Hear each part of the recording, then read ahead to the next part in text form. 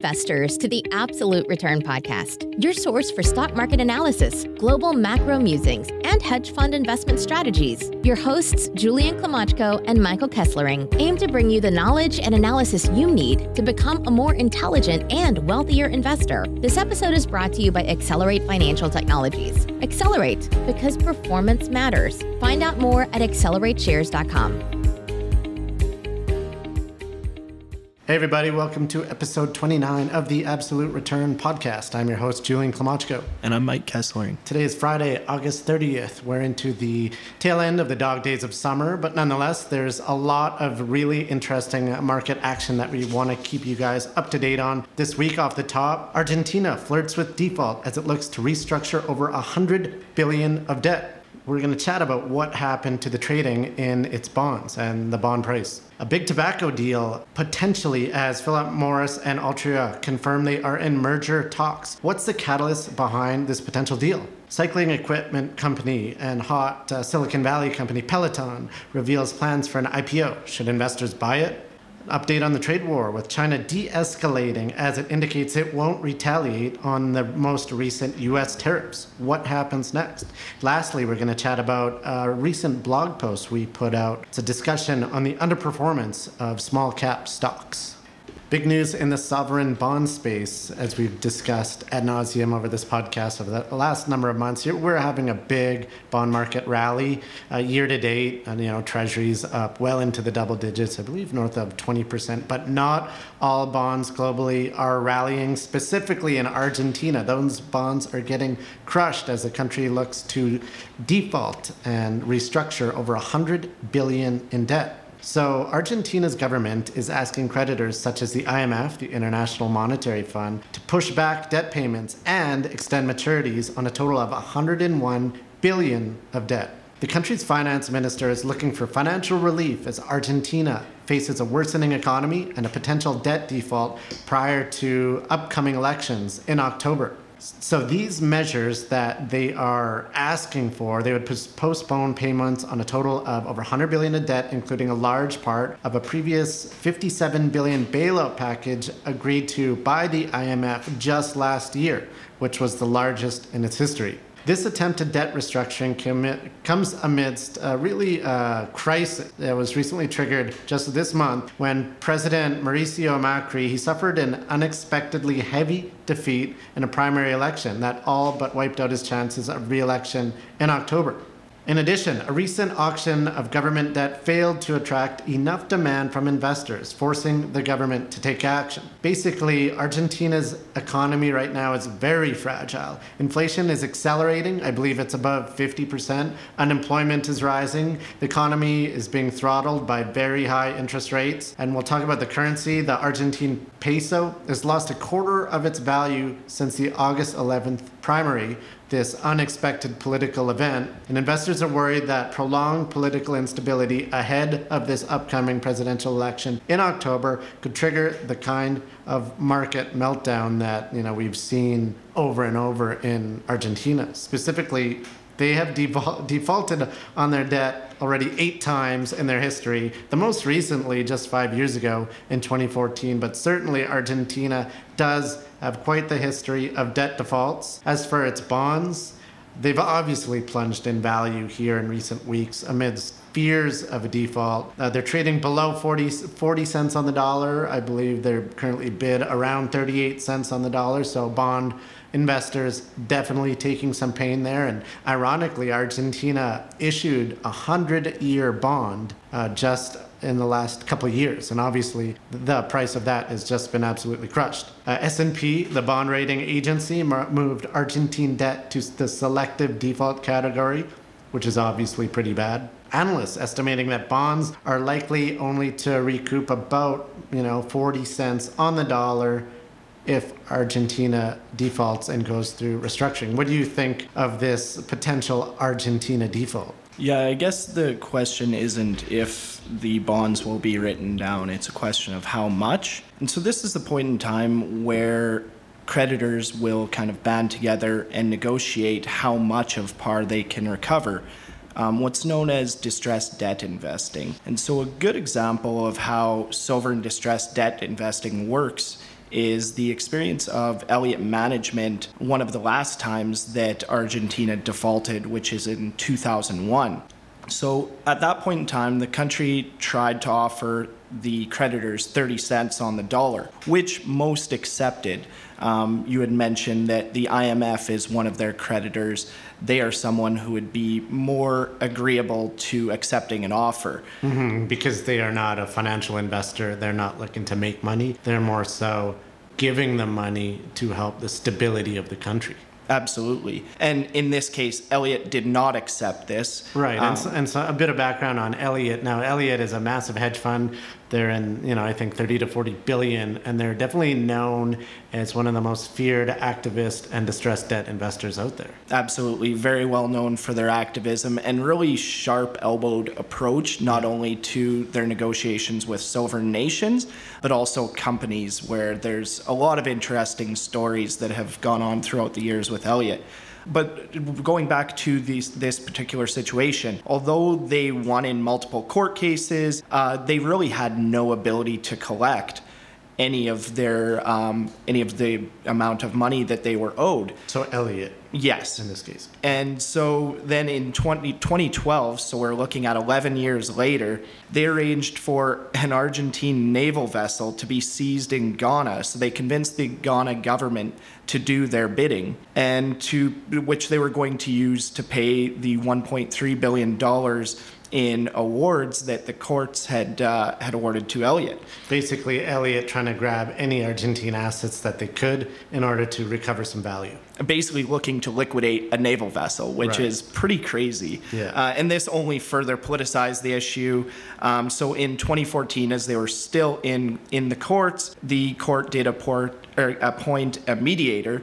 And then eventually in 2012, that mediator, through negotiations with the Argentine government, awarded Elliott, among other holdout creditors, there were some other ones, but Elliott itself got $2.4 billion. Now, based on their original investment, that's a 392% return, which sounds great, although that's over 15 years. Right. And so their annualized return was only in the 11% range. And when you factor in legal expenses and just overall firm resources used in this legal battle, as well as the publicity, like it was a public relations nightmare for Elliott, this really isn't an outstanding return. So I would be very interested to see if funds that have been doing sovereign distressed debt investing, such as Elliott, Baupost, which is run by Seth Klarman, whether they'll be involved in this potential restructuring. Yeah, I certainly wouldn't be surprised to see some aggressive hedge funds hold up in the holders list of these soon-to-be defaulted Argentine bonds. Big news in the M&A space with a big potential merger in the mix. Philip Morris International and Altria, two of the largest tobacco companies, they confirmed that they are in discussions for an all-stock $200 billion merger of equals. And by merger of equals, this is basically a no-premium all-stock deal. This deal would bring back the companies together. They used to be part of the same company when Altria spun out Philip Morris back in 2008. So they separated 11 years ago. Now they're trying to get back together. The companies are considering this merger to help withstand the decline in demand for tobacco, and that's their main strategic rationale behind the deal, is that the tobacco business has really gone downhill. You're seeing declining demand, especially internationally. Demand certainly has been declining in North American developed markets for a while already, but they were seeing international growth, but that is starting to tick down and turn negative. They're looking to alternatives such as cannabis, such as vaping, and other sorts of electronic cigarettes. So combining Altria and PMI, Philip Morris, would create a global tobacco powerhouse with investments in e-cigarettes and cannabis. This deal has really long been speculated by the market. Both companies have really been struggling, just declining cigarette consumption. They've faced a pretty tremendous new competitor in Juul Labs, which makes vaping, which are seen to be a healthier alternative to traditional tobacco-based nicotine. And Altria actually invested nearly $13 billion to take a large stake in Juul Labs just last year. So that's Altria's strategy there. As for kind of merger consideration, as I said, all stock, they're weighing a 59 to 41% split, in which Philip Morris would own 59%, Altria own 41%. So basically, PMI worth nearly 120 billion, Altria almost 90 billion. That's kind of looking at how the cards will be cut here. But like I said, this deal is not definitive. They're still in discussions. They expect if a deal is announced, it could come within weeks. But nonetheless, we're seeing a lot of skepticism in the market, which certainly increases risk that this deal does not happen. Got some quotes here from the Citi analyst. He stated, "So far, we haven't spoken to one PMI shareholder who supports it. We are unconvinced of the benefits of combining." A quote from the Stifel analyst, he stated, "While U.S. litigation risk was sufficient to break these companies apart back in 2008, U.S. regulatory risk is on the same plane now, in our view." Certainly shareholders in the market not liking this, shareholders not impressed. PMI's shares lost nearly 8% on Tuesday when the story was confirmed, closing at less than $72 a share, while Altria's stock fell about 4%, closing around $45. So, a lot of negativity around this deal, a lot of skepticism, and the strategic rationale doesn't really seem all that logical, but certainly notable at just the massive size of it, $200 billion deal. I mean, you don't see those every day. What are your thoughts on it?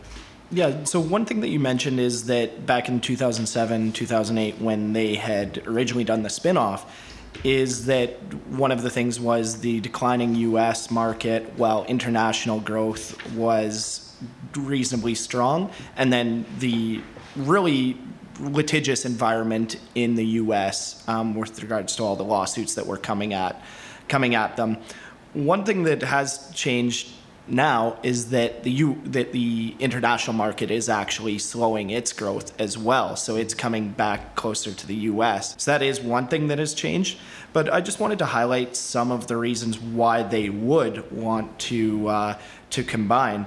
And from PMI's perspective, from Philip Morris International's perspective, Altria with their 35% stake in Juul, as you had mentioned, as well as they have the 10% stake in Anheuser-Busch and the 45% stake in Kronos. Those are viewed as high growth verticals for Altria. Right, and specifically Kronos was their big cannabis investment. Yes. And in terms of the ideal on Philip Morris's side, as well, they do have their own heated tobacco product, which contains tobacco vapor, basically just heats the tobacco.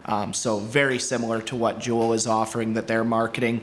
But from Altria's side, what they would view as positive is the international exposure that Philip Morris has to further market the Juul. So that could be interesting in any sort of combination here. But as you had mentioned, it really just confuses investors on the strategy. It really is that the issues that were present at the time of the spinoff still here for the most part. So it does seem like a little bit of confusion from a strategic standpoint. As well, I would like to point out that although volumes are decreasing in the US, the cigarette companies do have a significant amount of pricing power where they have been able to offset some of the volume decrease with regular price increases, just because this is an addictive product. So in that sense, for better or worse, they do have a very captive audience. Mm-hmm. But thus far, investors not liking it. You're seeing about a $10 billion decline in value for both the companies around this story. So we'll see what happens, whether or not they get a definitive deal, but should be an interesting one to watch. Interesting news in the IPO space with cycling equipment company Peloton revealing its plans for an initial public offering. So what they did is they filed their prospectus for their much anticipated initial public offering, or IPO. Now the company, Peloton, which is known for its $2,000 exercise bikes, yeah, you heard that right, $2,000. They were actually last valued at $4.15 billion in the private markets last year when they raised over $500 million in venture capital funding. So that just happened a year ago, back in August 2018. So in addition to these exercise bikes, Peloton offers subscription cycling classes that can be streamed live or on demand into homes. They said that they have more than 500,000 connected fitness subscribers, which is double the year prior. In its prospectus, it showed that it's burnt through a ton of cash, which is a recent trend we have seen in most IPOs. It's burning cash at the fastest clip since it was founded, with revenue doubling from the previous year to over 900 million. So revenue is almost $1 billion, but losses are climbing even faster. So they went up 4x to almost $200 million over the past year. Interesting quote from the Peloton co-founder and CEO. He pitched the company as so much more than a maker of fitness equipment. It is no secret that exercise makes us feel good. It's simple science. Exercising creates endorphins, and endorphins make us happy. On the most basic level, Peloton sells happiness.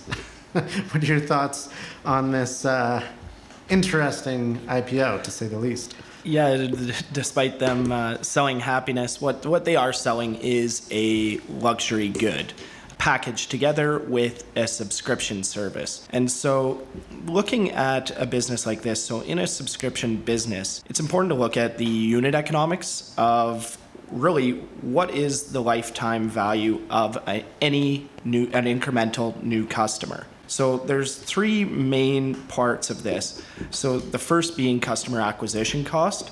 And so really what this is just sales and marketing. So what their sales and marketing is per new customer over the last year is about $1,200, which is very high. That's on par with financial services, certain areas of financial services, which is known as a really high customer acquisition cost business. But you can reduce this because of the gross profit that they do get on the sale of the bike. So the positive thing with this $2,000 bike is that they actually realize around 42% gross margins. So you can reduce the customer acquisition cost by about $840 to $380 in that range, which is still a high customer acquisition cost, but a little bit more bearable with regards to what their subscription price is. Right, and it's interesting on that gross margin. I believe that's similar to the level of an iPhone. Absolutely, which is pointing to the fact that it is a pretty reasonable business model. Then moving to the next point in the lifetime value equation is the monthly churn. And so this is where things get really interesting with the company is what they report is a 0.8% monthly churn. And by churn, you mean, how many subscribers are leaving and not paying the money anymore? Yes.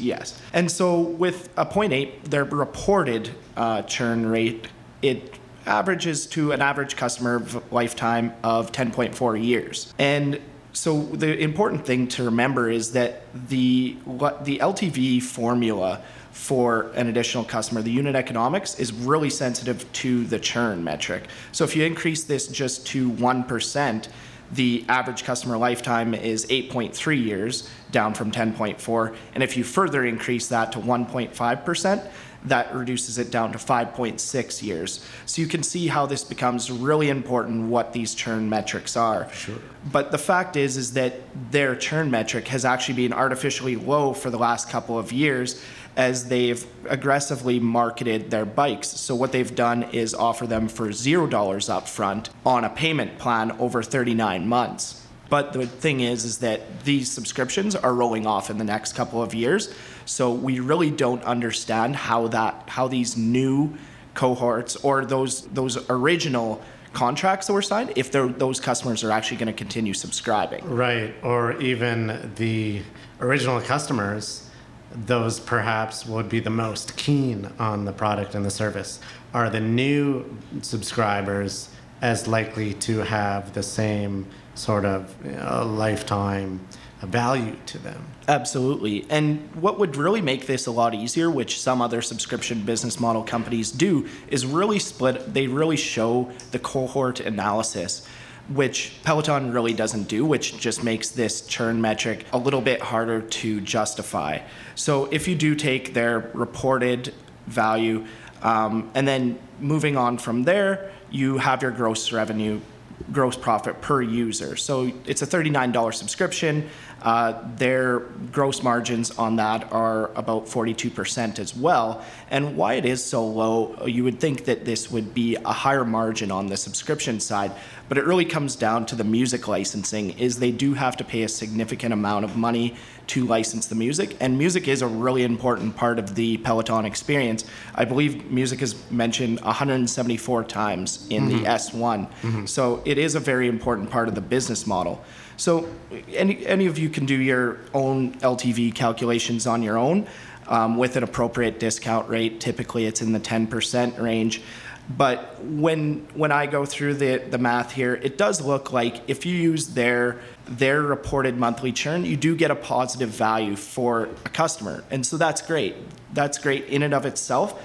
But what becomes really important is, what is the total addressable market? Now, you had mentioned iPhones with Apple. Well, pretty much everybody in North America, at least, needs a cell phone or wants a cell phone. Right. Not every person in North America is interested in a Peloton, in a very expensive luxury good like a Peloton bike. Sure. So I haven't done any strong analysis into what their addressable market is, but that would be very integral in deciding on whether this is actually worth a valuation of $5-7 billion. Right. And I think if we were to boil this down to like a real simple way of thinking about this. Now, you mentioned their historical metrics, which look pretty attractive. And I believe that, the stock could work if they continue on that path of steady, profitable unit economic growth. But my main concern is that of business model risk. We see history littered with failed or faddish fitness trends. And so my main concern here is Peloton, Netflix, or Bowflex. Obviously, Netflix has low churn. They have, a huge addressable market where customers continue to pay the monthly fees, and they have pricing power. They raise prices, and customers continue to pay, and they grow their subscribers, and they have been for over a decade. But then Bowflex was kind of like a flash in the pan. It was hot for a while, and then declined. Now you're seeing a bunch of dusty old Bowflex equipment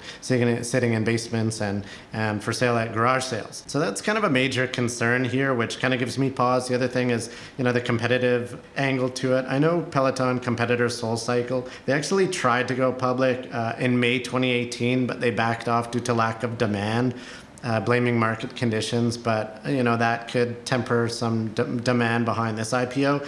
In addition to that, earlier this month, SoulCycle actually announced an exact competitor to Peloton. So some seem to think that perhaps that this business model, maybe they may be able to replicate it. But nonetheless, I think there is fad risk here. I think that stock market is littered with failed fitness concepts that come out with massive growth numbers and then are proven to be a fad, trail off, and then crash and burn the stock prices. So I certainly think investors should keep that in mind. And in my opinion, I put this one in the too hard pile. It's kind of hard to judge whether or not it is a fad and at what point that will change. Absolutely. And just to address the main point of whether it's a fad, is that currently they actually do have a very engaged user base. Now that is currently, the company has only been around for about 4 years developing, selling their actual product. So I don't know if that's long enough to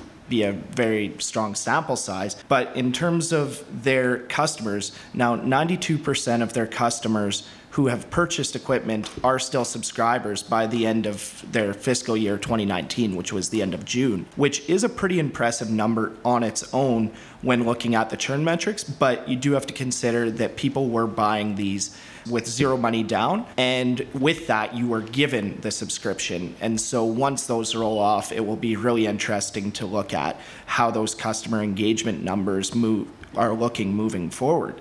The other interesting aspect is that they have added a little bit of gamification to their business model, because you can just buy a subscription without the bike, but in that you aren't allowed to go for the leaderboard on their daily on your cycle, other things like that they have added a level of gamification used in the gambling industry, as well as I think that there is a psychological effect of having skin in the game when once you do make the decision to put $2,000 down on a bike, that you're unlikely to cancel your $39 a month membership just because you already view that you have this $2,000 investment, that you don't want to see that you don't want to admit to yourself that that $2,000 investment was a bad decision. Yeah. So how do you play it? Buy, short, or on the sidelines? As of right now, I'm on the sidelines, just in terms of I really don't have a strong grasp of both the churn and the customer acquisition cost moving forward, because as I mentioned before, the lifetime value of the customer is very, very sensitive to the churn rate, and as well just they're marketing a ton. They would have to bring that down on a per user basis for me to be comfortable with it. Wanted to touch on a quick update on the ongoing U.S.-China trade war. Now, China's Ministry of Commerce this week, they offered conciliatory remarks, hoping that the U.S. can cancel the planned additional tariffs to avoid further escalating the ongoing trade war. Now, China indicated that although it had ample countermeasures to retaliate to these most recent tariff increases by the U.S., they indicated that they thought discussions should focus on whether previously implemented tariffs can be canceled. China's hit back against each previous tariff increase by the U.S. It's been a tit-for-tat battle up until this week. So not responding in kind this time may finally signal a change in their strategy, and we certainly saw a bit of a market rally based off this news. Ministry of Commerce spokesman Gao Fang, he stated, escalation of the trade war won't benefit China, nor the US, nor the world. The most important thing is to create the necessary conditions for continuing negotiations. The other really interesting aspect of what China has done recently with respect to its currency, now its currency has dropped 3.7%, and China controls its currency, the value of its currency, pretty tightly. So China allowed its currency to drop 3.7% in August, which makes it the largest currency decline in more than 25 years. Analysts are expecting further weakness in the months ahead as policy seekers in China seek to make Chinese exports more competitive to partly blunt the effects of U.S. tariffs. Economists see that 10% fall of the yuan against the dollar would boost Chinese economic growth by about 0.2%. This helps to offset a cumulative drag of almost 1% from the planned and existing U.S. tariffs. So, like we talked about before, what China is doing in devaluing their currency is really to try to, stem some of the effects of this ongoing trade war. What are your thoughts on the recent news? I mean, we saw some interesting market action the day that this news came out. The S&P rallied 1.3%, so certainly investors liking it. Absolutely, and in terms of the negotiations, I believe they will begin on Sunday, so it'll be really interesting to follow those. But I guess just a question of, do you think that this is China admitting that the U.S. had more leverage over them than they were letting on to begin with? Or is it just simply a move that is rational, that isn't necessarily a sign of weakness?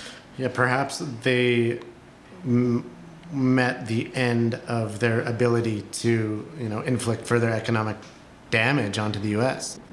China imports a lot less from the U.S. than the U.S. does from China, and therefore, naturally, the U.S. has significantly more power in that trade relationship, and I think China just kind of can't do much else, right? And we're seeing perhaps that the Chinese economic growth numbers and the negative currency effects are really starting to affect them. I mean, they would never admit that, but that's certainly a decent thesis to carry.